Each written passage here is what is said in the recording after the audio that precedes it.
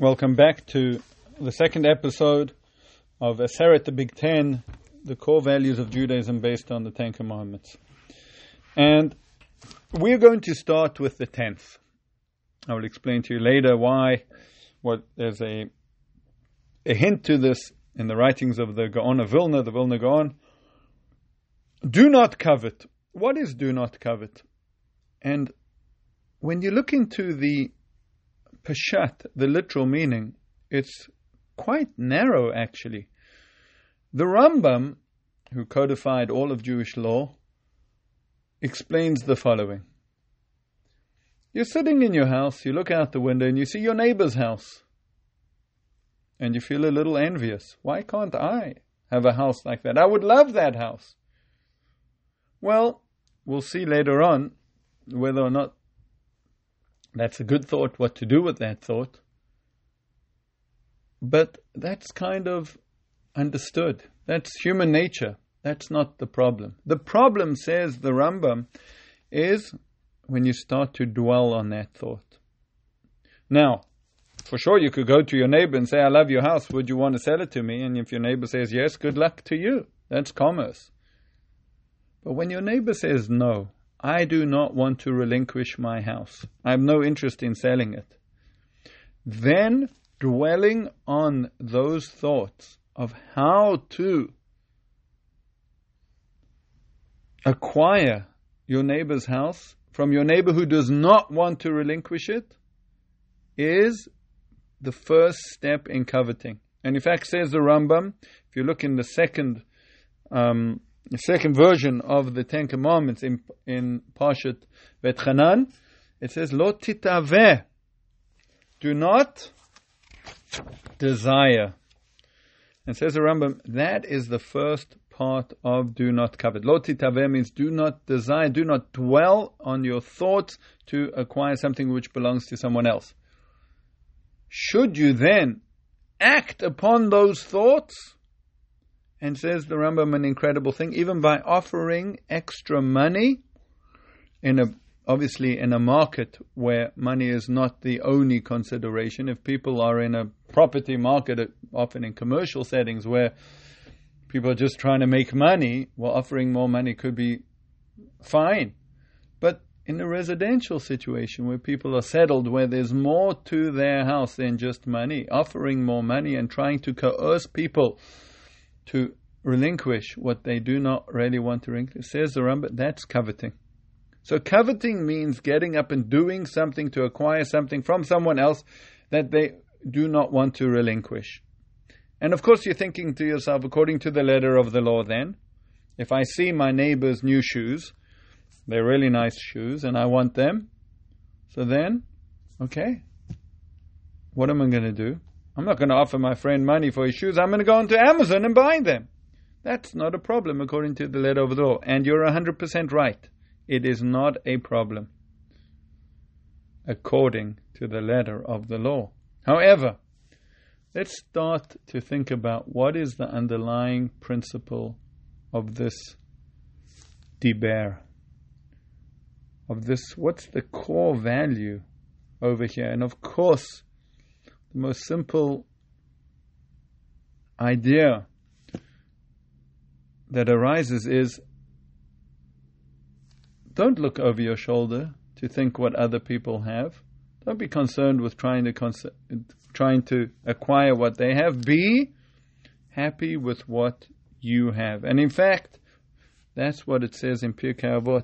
In a very interesting statement, Ben Zoma says, Ezo Asher, who is rich, wealthy, who's wealthy, who is really rich, hasamech b'chalkoi, someone that is happy with their own portion, with their own lot in life. And that is really what is underlying this diber. Are you happy? Are you able to embrace your own life? Can you see your life? Do you see your life as a gift? As something of excitement and something to be happy with, something to be sameach b'chalko, happy with your lot, actually enjoy it. How does this work? So obviously, the first stage is hakarat hatov, gratitude. And the Hebrew hakarat hatov comes from the word lahakir, to recognize. The first part of gratitude is so easy, just a question of focus. You want to be a grateful person. You want to live with some simcha. You want to live with some joy. Learn to be grateful. The starting line is not 100%. The starting line is 0. What are we owed? Are we owed anything? We have a body. We have a soul. We have the ability to breathe and see, to hear. If just started off and think, okay, I shouldn't even exist. And look how much I have, and look at every aspect of what I have, and look at the whole. That's considered hakarat hatov, recognizing the good in your life. And in fact, Rabbi Meir says, based on a verse in the Torah that says, Ma Hashem Elokecha Shoel Me'imach, what does God want from you? And Rabbi Meir says, don't read Ma, don't read what, read Meir, read 100. Because what's asked from us is 100 blessings a day. A person should say 100 blessings a day. Count your blessings. What an exercise in hakarat hatov, in gratitude. Verbalize it. Recognize it and verbalize it. And on a deeper sense, Rabbi Meir is teaching us something profound about our relationship with God. Because if someone gives you something again and again and again and more and more and more and again and more, 100 times a day at least, you have to stop and ask yourself one day, why? Why are they giving me so much? Why am I so blessed? And of course, that would be the beginning of your relationship, the covenantal relationship we have with God. So, the first step is hakarat hatov. Recognize the good in your life. Recognize not only the good in your life as what it is to you, but what it is to other people, how it serves humanity. Remember, Moses would not hit the water because it had saved him when the Egyptians were killing the Jewish children. And he wouldn't hit water because he saw, wow, water can be a source of redemption. The water saved my life. I will not hit water. Look at the world that way. Look at the trees, look at the grass, look at the roads, look at the cars, look at your computer, your phone, everything. What is it serving? What is its purpose? And respect that, and to come to a level of living, resonating with the blessings around us. We have never been, I was sharing this idea with a multimillionaire, and he told me, it's amazing. Even the poorest of people today have more than royalty did 150 years ago. Running water, electricity, heating, clothing, food. Just think about what the most simple person today, a person of simple means, has more than ever before. And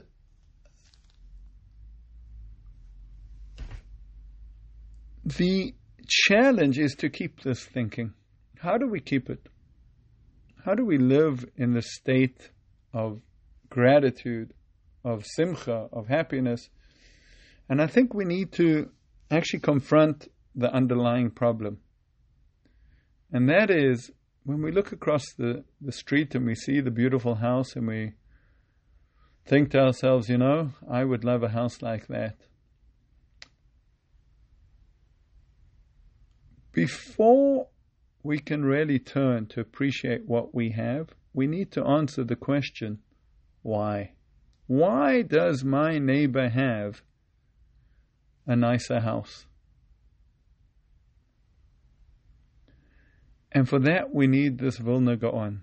And that's what I referenced in the beginning. Says the Vilna Gaon, can be found in Even Shleima, chapter 3, and he says, Lo tachmod, this diber, do not covet, is the general principle of the Ten Commandments and the entire Torah. Meaning, if you would put the Torah on one point, what does this whole pyramid, looking upside down, this upside down pyramid, what does this pyramid rest on? What is it spinning on? What is the point?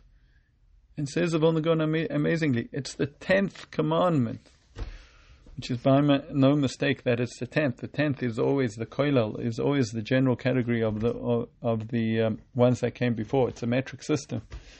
And says of Vilna Gaon, it's do not covet. Why? Because in order to uproot, do not covet, one must have imuna or bitachon. One must have faith and trust in the Almighty.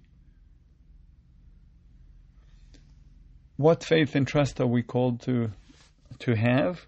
For that, we have to know this quote from Rabbi Shlomo Volbe. He writes it in Alei Shur, the second volume, on page 71. I'll translate it to you. Every person should say, I, with my strengths and talents, facial features and personality traits, am unique in the world. Among all those living today and in all past generations, there was no one like me, nor will there ever be anyone like me until the end of time. God has sent me into the world with a unique mission that no one else can fulfill, only in my one-time existence. God has sent me into the world with a unique mission that no one else can fulfill, only in my one-time existence. Each one of us is unique. We are created unique. And with that uniqueness comes a unique mission. We are individuals. That is the answer to the question. Why does my neighbor have a nicer house? I don't know the absolute answer to that, but I do know that he's different. And each one of us is different. And I cannot do what he's meant to do in his life. And he cannot do what I am meant to do. And in order for me to do what I need to do, I rarely have what I need. There's nothing more that I need than what I have. And that's the answer, and that's the imuna and bitachon, that's the faith, that's the trust that we have in the Almighty, that we will put in this world with specific, unique, individual personalities and situations, circumstances, in order to fulfill a unique mission. If we could live with that thought, if we could remind ourselves of that thought, every morning, waking up, looking in that mirror and saying, wow, there's a unique opportunity right here, and it's called my life. Do not ask what the world can do for you, but ask what the world is asking from you. That was Viktor Frankl.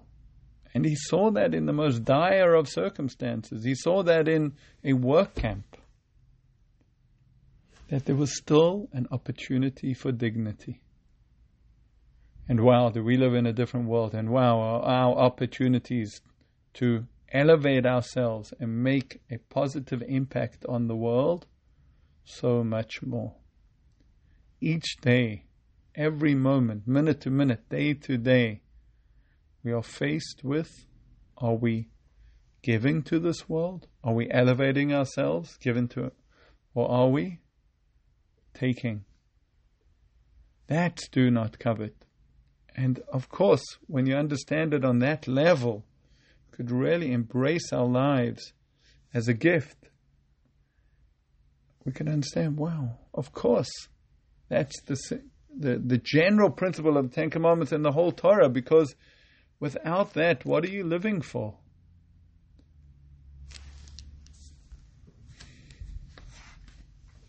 When Rav Zusha, the famous Hasidic rabbi, was on his deathbed, his students found him in uncontrollable tears.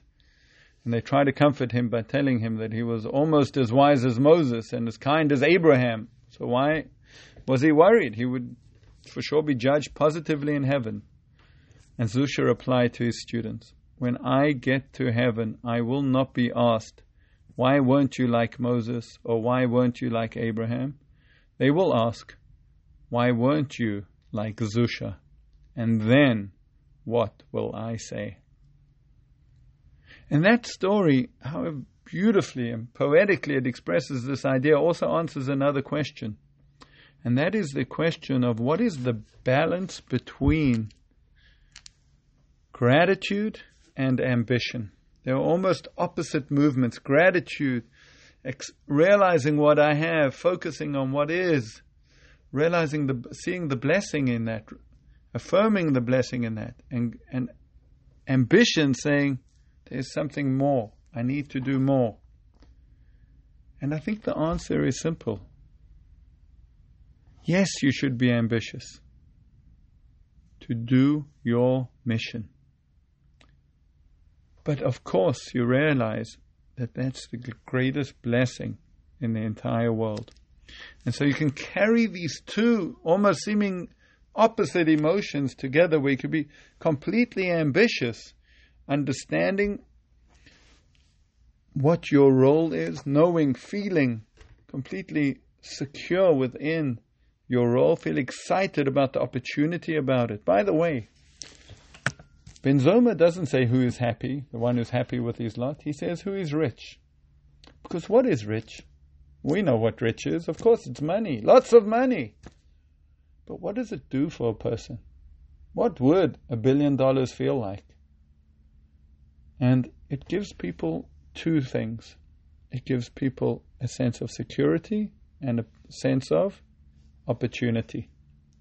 Secure that I can protect myself. Heaven forbid things go badly. I could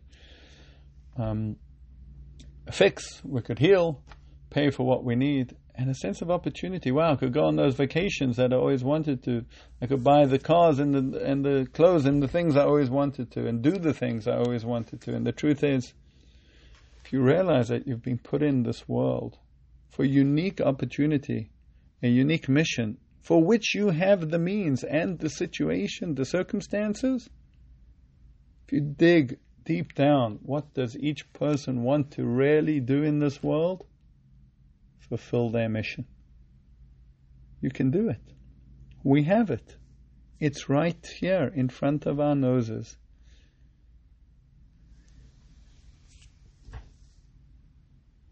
There's a beautiful prayer. I'm not sure of the source of it. The serenity prayer. God, grant me the serenity to accept the things I cannot change, the courage to change the things I can, and the wisdom to know the difference.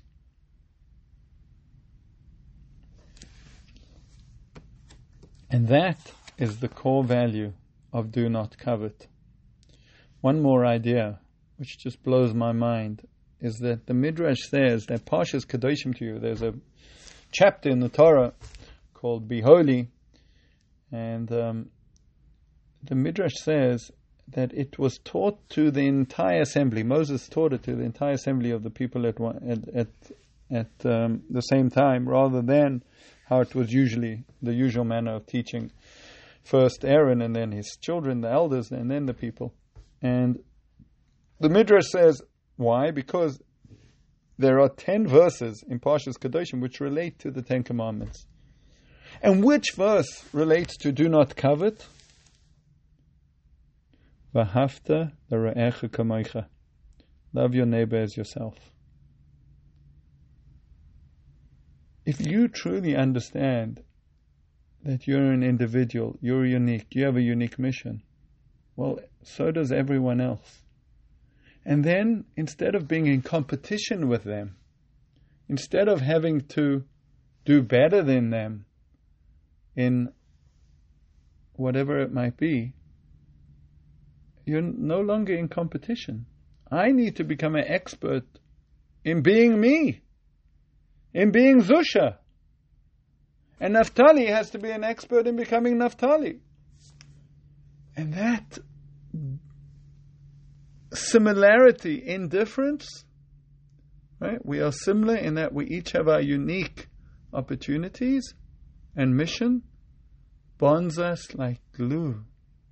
Of course I love you. I relate to you full-heartedly, and I'm in no competition with you whatsoever. In fact, I want you to fulfill your mission as you should want me to fulfill mine. To be able to celebrate. How do you know if you've really, in some way, integrated this core value into your life? Is, are you able to celebrate the successes of others, even in the areas that you are lacking? And I want to conclude just with going back to that question where we said the letter of the law says you see your friend's shoes and you wonder to yourself, wow, I'd love a pair of shoes like that. Should I buy them on Amazon? And the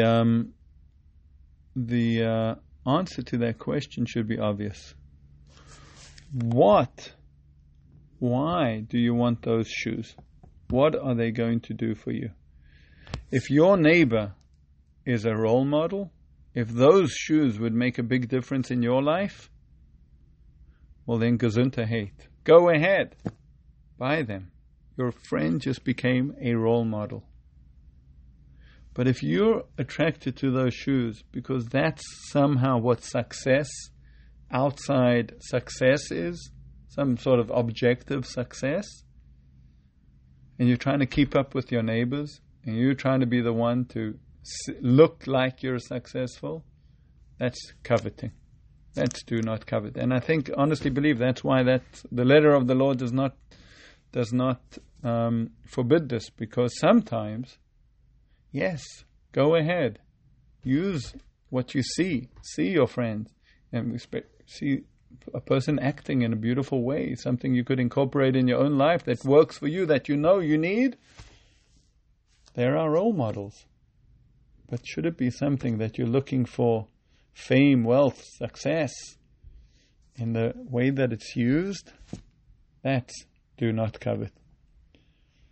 So to integrate this as a core value, do not covet, meaning see your life as a gift, as a blessing, as a unique opportunity to fulfill a mission.